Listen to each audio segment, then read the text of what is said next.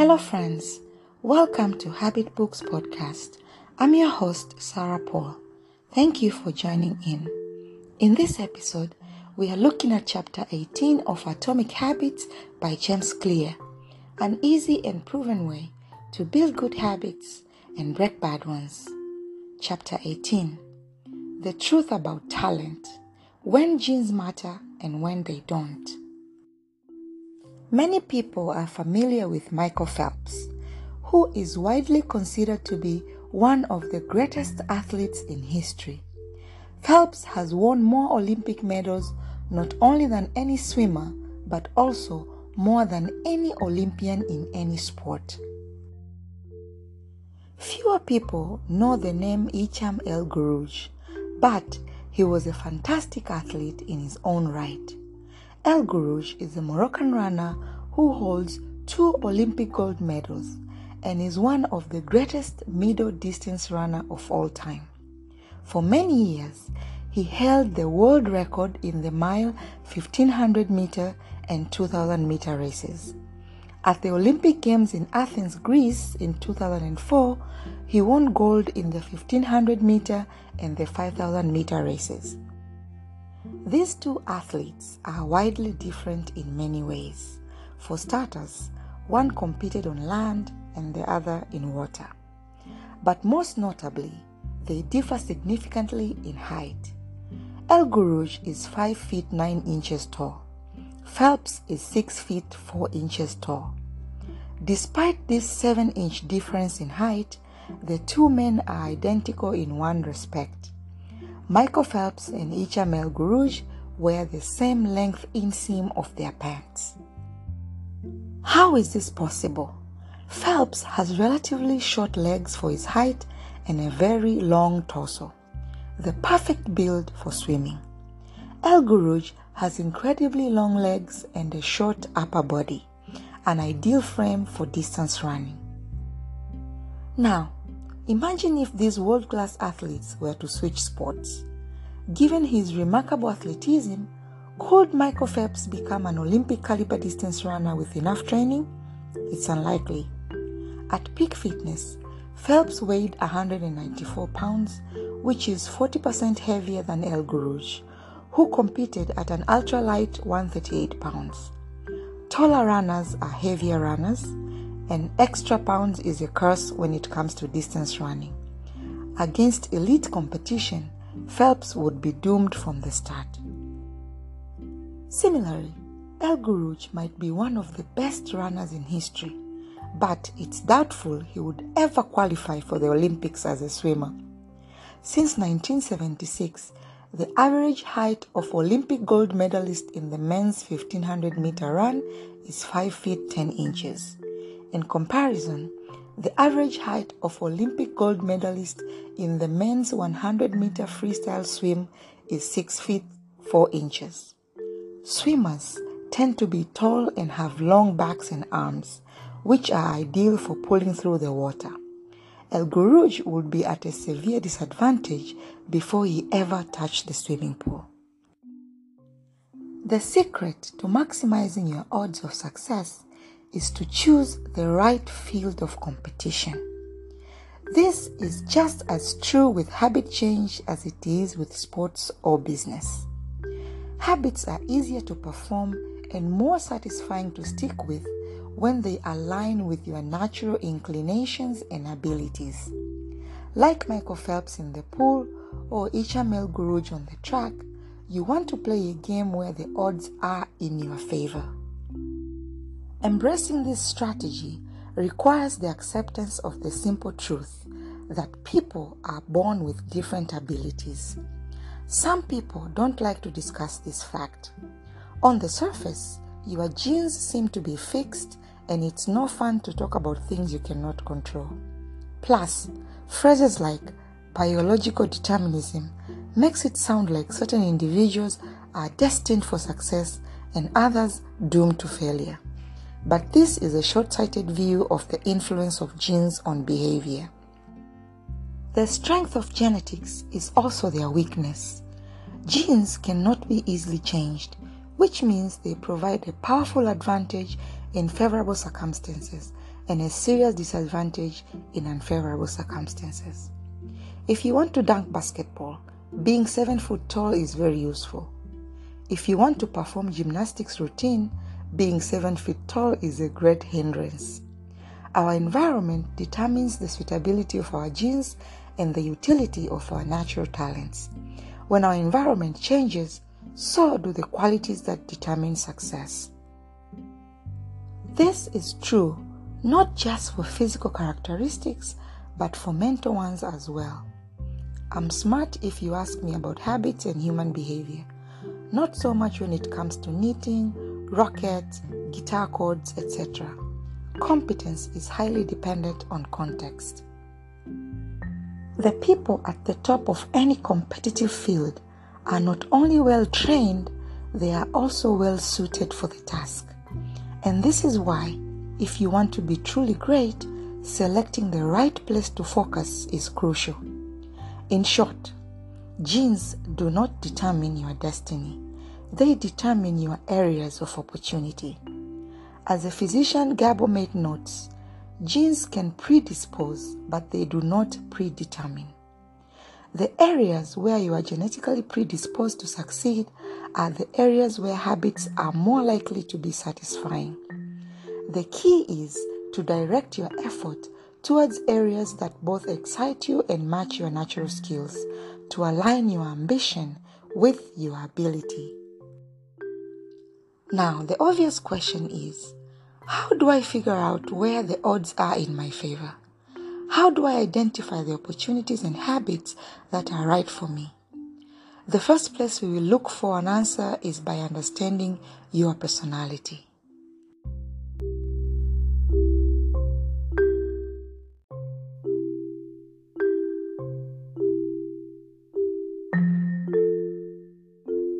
How your personality influences your habits. Your genes are operating beneath the surface of every habit, indeed, beneath the surface of every behavior. Genes have been shown to influence everything from the number of hours you spend watching television, to your likelihood to marry or divorce, to your tendency to get addicted to drugs, alcohol, or nicotine. There is a strong genetic component to how obedient or rebellious you are when facing authority, how vulnerable or resistant you are to stressful events, how proactive or reactive you tend to be, and even how captivated or bored you feel during sensory experiences like attending a concert. As Robert Plomin, a behavior genetist at King's College in London, told me, it is now at the point where we have stopped testing to see if traits have a genetic component, because we literally can't find a single one that isn't influenced by our genes. Bundled together, your unique cluster of genetic traits predispose you to a particular personality. Your personality is the set of characteristics that is consistent from situation to situation. The most proven scientific analysis of personality traits is known as the Big Five, which breaks them down into 5 spectrums of behavior. Number 1, openness to experience. From curious to inventive on one end, to cautious and consistent on the other. Conscientiousness, organized and efficient to easygoing and spontaneous. Number 3, extroversion, outgoing and energetic to solitary and reserved. You likely know them as extroverts versus introverts. Agreeableness, friendly and compassionate to challenging and detached. Number 5, neuroticism, anxious and sensitive to confident, calm and stable. All the 5 characteristics have biological underpinnings. Extroversion, for instance, can be tracked from birth. If scientists play a loud noise in the nursing ward, some babies turn towards it while others turn away. When the researchers tracked these children through life, they found that the babies who turned towards the noise were more likely to grow up to be extroverts. Those who turned away were more likely to become introverts. People who are high in agreeableness are kind, considerate, and warm. They also tend to have higher natural oxytocin levels, a hormone that plays an important role in social bonding, increases feelings of trust, and can act as a natural antidepressant. You can easily imagine how someone with more oxytocin might be inclined to build habits like writing thank you notes or organizing social events. Our habits are not only determined by our personalities, but there is no doubt that our genes nudge us in a certain direction. Our deeply rooted preferences make certain behaviors easier for some people than for others. You don't have to apologize for these differences or feel guilty about them, but you do have to work with them. A person who scores low on conscientiousness, for example, will be less likely to be orderly by nature and may need to rely more heavily on environment design to stick with good habits. As a reminder for the less conscientious readers among us, environment design is a strategy we discussed in chapter 6 and 12. The takeaway is that you should build habits that work for your personality. People can get ripped working out like a bodybuilder, but if you prefer rock climbing or cycling or rowing, then shape your exercise habits around your interests. If your friend follows a low-carb diet but you find that low-fat works for you, then more power to you. If you want to read more, don't be embarrassed if you prefer steamy romance novels over nonfiction. Read whatever fascinates you. You don't have to build the habits everyone tells you to build. Choose the habit that best suits you, not the ones that is most popular. There is a version of every habit that can bring you joy and satisfaction. Find it. Habits need to be enjoyable if they are going to stick. This is the core idea behind the fourth law of behavior change. Tailoring your habits to your personality is a good start, but this is not the end of the story. Let's turn our attention to finding and designing situations where you are at a natural advantage.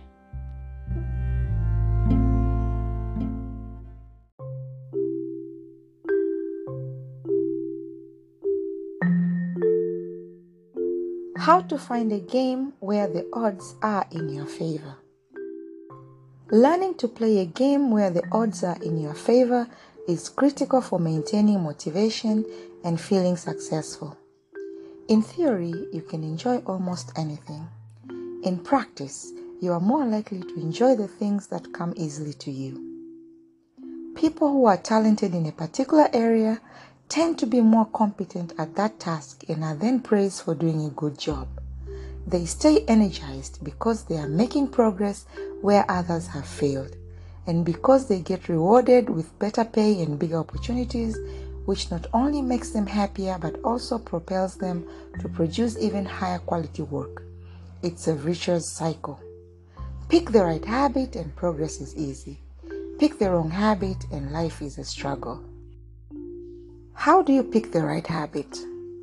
The first step is something we covered in the third law: make it easy. In many cases, when people pick the wrong habit, it simply means they picked a habit that was too difficult.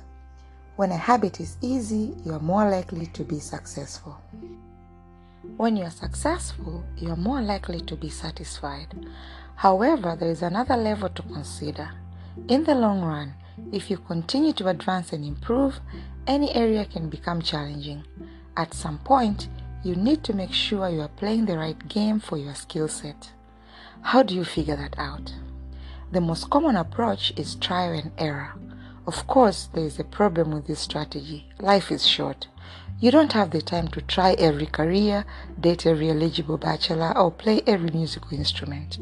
Thankfully, there is an effective way to manage this conundrum, and it is known as the explore-exploit trade-off. In the beginning of a new activity, there should be a period of exploration. In relationships, it's called dating. In college, it's called the liberal arts. In business, it's called split testing. The goal is to try out as many possibilities, research a broad range of ideas, and cast a wide net. After this initial period of exploration, shift your focus to the best solutions you've found, but keep experimenting occasionally.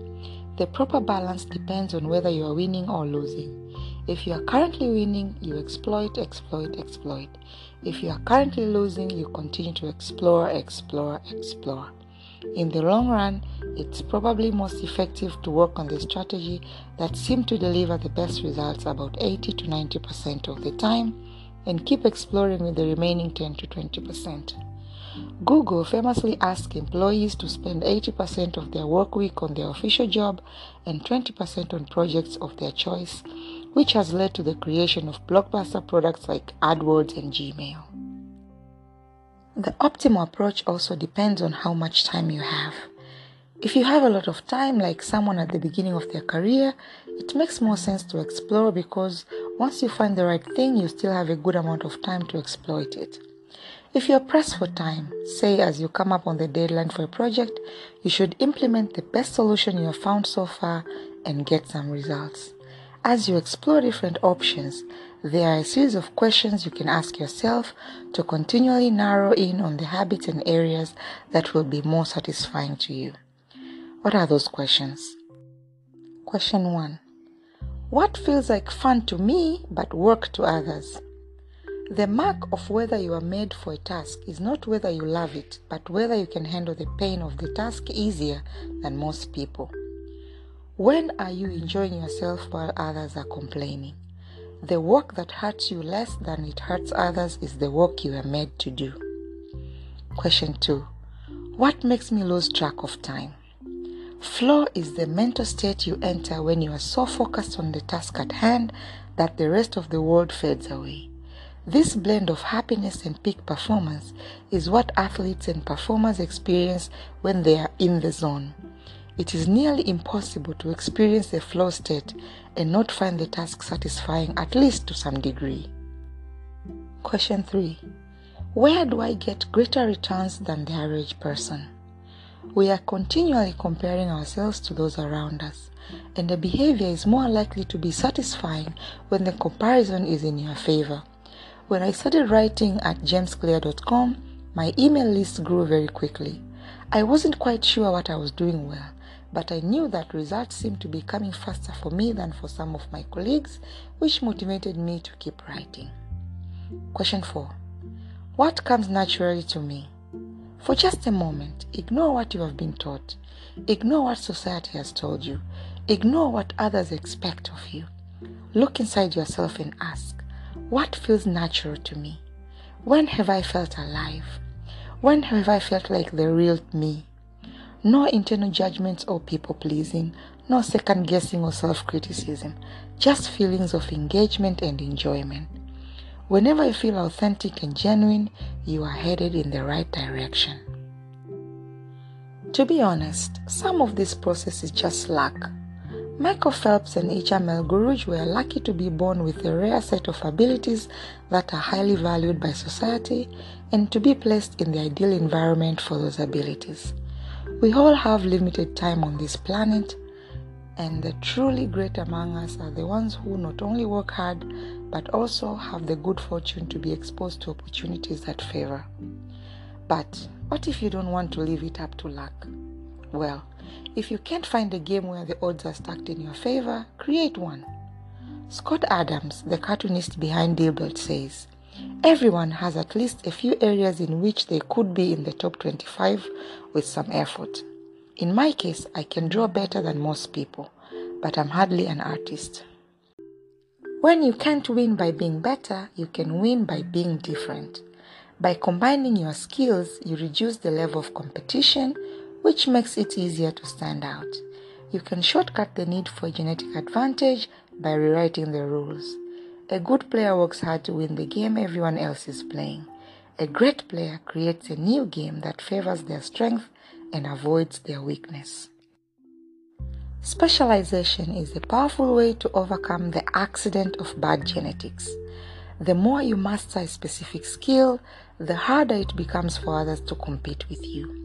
Many bodybuilders are stronger than the average arm wrestler, but even a massive bodybuilder may lose at arm wrestling because the arm wrestling champ has very specific strength. Even if you are not the most naturally gifted, you can often win by being the best in a very narrow category. Boiling water will soften a potato but harden an egg. You can't control whether you're a potato or an egg, but you can decide to play a game where it's better to be hard or soft. If you can find a more favorable environment, you can transform the situation from one where the odds are against you to one where they are in your favor.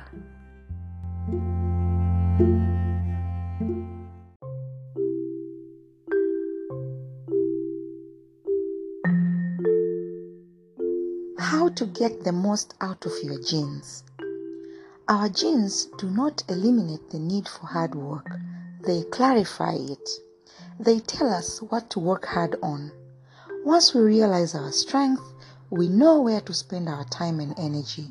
We know which types of opportunities to look for and which types of challenges to avoid. The better we understand our nature, the better our strategy can be. Biological differences matter. Even so, it's more productive to focus on whether you are fulfilling your own potential than comparing yourself to someone else. The fact that you have a natural limit to any specific ability has nothing to do with whether you are reaching the ceiling of your capabilities. People get so caught up in the fact that they have limits that they rarely exert the effort required to get close to them. Furthermore, genes can't make you successful if you are not doing the work. Yes, it is possible that the ripped trainer at the gym has better genes, but if you haven't put in the same reps, it's impossible to say if you have been dealt a better or worse genetic hand. Until you work as hard as those you admire, don't explain away their success as luck. In summary, one of the best ways to ensure your habits remain satisfying over a long run is to pick behaviors that align with your personality and skills. Work hard on the things that come easy to you. We have come to the end of chapter 18. Here is a chapter summary. The secret to maximizing your odds of success is to choose the right field of competition. Pick the right habit and progress is easy. Pick the wrong habit and life is a struggle. Genes cannot be easily changed, which means they provide a powerful advantage in favorable situations and serious disadvantage in unfavorable situations. Habits are easier when they align with your natural abilities. Choose the habits that best suit you. Play a game that favors your strength. If you can't find a game that favors you, create one. Genes do not eliminate the need for hard work. They clarify it. They tell us what to work hard on. Thank you guys for listening. I will leave you with my favorite mantra. All big things come from small beginnings. See you on the next chapter.